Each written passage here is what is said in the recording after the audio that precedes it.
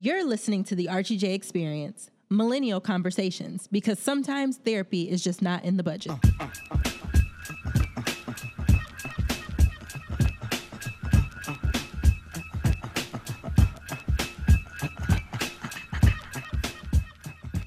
Hey, what's up, cuz? Is this thing on? Oh, okay. Welcome. All I have to say is don't wallow in it, and whatever else you do, take care of yourself. I'm pretty good at handling rejection, I would like to think. I've had a ton of experiences. When you are a creative, you hear plenty of no's. And when you are a child of, you do too. And if you're a human at all, you get plenty of practice managing mistakes, failures, setbacks, and rejection. But I actually like telling some stories of defeat, the ones that are followed by stories of success. Because while I've suffered plenty of setbacks, one thing I will do always is keep going. This is Experiences of Setbacks. First and foremost, I would like to address something. We were off last week. Yes, we were. Because you know what? Life hit me hard. And that's okay. That's okay. Sometimes you got to take those moments, but I'm glad to be back in the space with you guys. Thank you for your love and all that on social media at Archie Jay Speaks, but I digress. Now, with setbacks, there comes persistence, not perfection, right? It's essential for success in relationships, business, anything, really. If you want to have a healthy, meaningful, fulfilled life, you've got to keep going. Even when you don't feel like it, even when it's hard, even after failure, especially after failure. How do you persist in the face of adversity? That's a question that I ask you on today. How do you keep going when you feel like quitting? How do you keep going when you feel like giving up?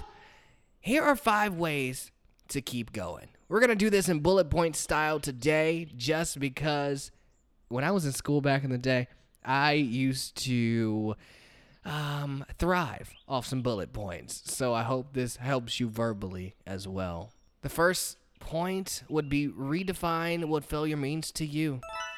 Intellectually, we know that our mistakes yield the opportunities and insight we need to ultimately succeed in life. So when rejection comes, or the boss says no, or you lose that financing, or that house, or that job, or that gig, or whatever it is that you wanted, slow down and notice what isn't working.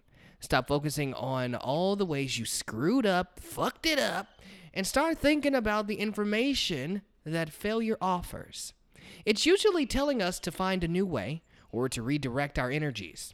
Perhaps it's there to remind us of our commitment level, to reestablish our dedication. Dedication, hard work, plus patience. To some more of my sacrifice, I'm done waiting. Told you that I wasn't playing.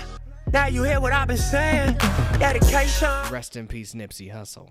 When we can identify what isn't working instead of becoming identified with the pain of our failure, we can start on the solution, the new approach, the next big thing that will carry us in the direction we want to go. Now, when I was having a hard time finding a job in the media industry, living in LA and all things like that, I experienced the disappointment of each rejection. I truly did. Then I began looking at the things that were keeping me from those acceptance letters, those emails that I wanted to see instead of we decided to go a different, direction. Thank you for your time. While I had strong ideas, I wasn't at all good at delivering those in the best way possible, I discovered. So I began to, listen to creative workshops on YouTube and, started perfecting my craft when it came to, editing softwares and things like that. And I've seen progress, I will say.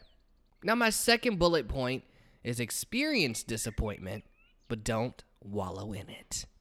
Of course it hurts like fuck. It hurts like hell. I don't know why I had to cuss. I mean, it hurts like hell when all of our dreams get derailed. Allow yourself to experience the frustration, as I've said many times here with you guys, and that disappointment that comes with failure. Then get up and get going again. Don't deny your emotions. Always acknowledge those. Let those take its course, because they are a real thing. And I have learned, actually, when the emotion of anger comes over you, just think of gratitude, because it will immediately go away. But I digress once again. But make sure that you also come up with another avenue as well, an activity or interest to pursue, so you don't get stuck in that negative despair. Now, my third point that I want to get across here is detach from outcomes and focus on progress. Period. Easier said than done, of course, but we can become so attached to a single desired outcome that we feel lost and devastated when we don't get that one result. If there is only one way to succeed, then disappointment will inevitably fill the room. Focus instead on the process. What is it that you are driving towards for that desired outcome? What are your passions and values? Are the steps you're taking towards your goal in line with those things?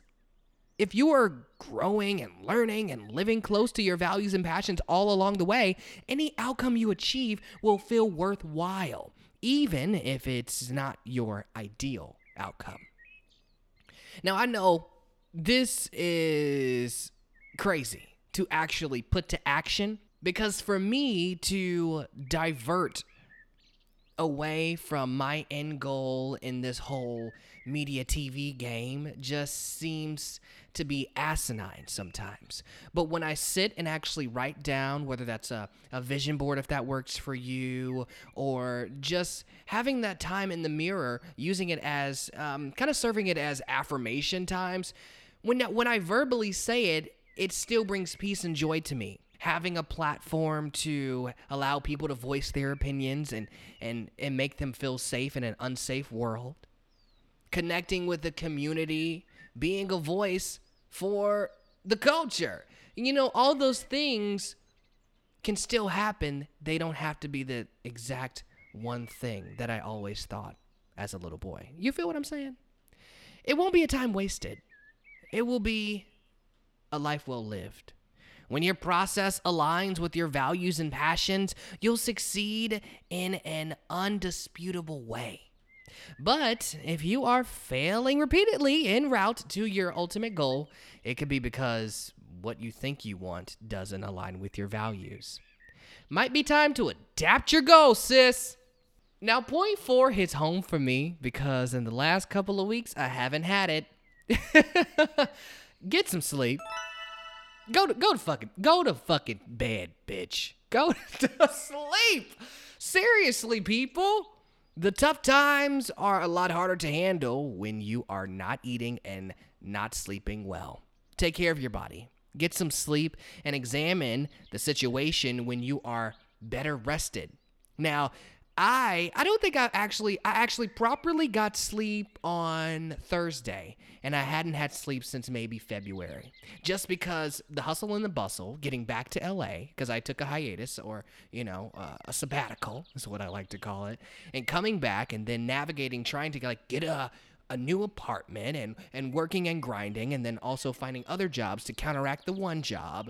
And, ooh, wait, it's my birthday. Ooh, wait, let's take a trip out of town. Ooh, wait, mom's in town, so let's turn up. It's just a lot.